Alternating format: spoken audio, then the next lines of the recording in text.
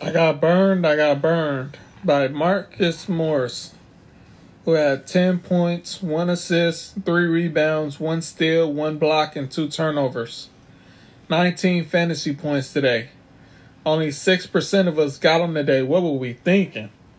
We should have known better than to trust Marcus Morris, man.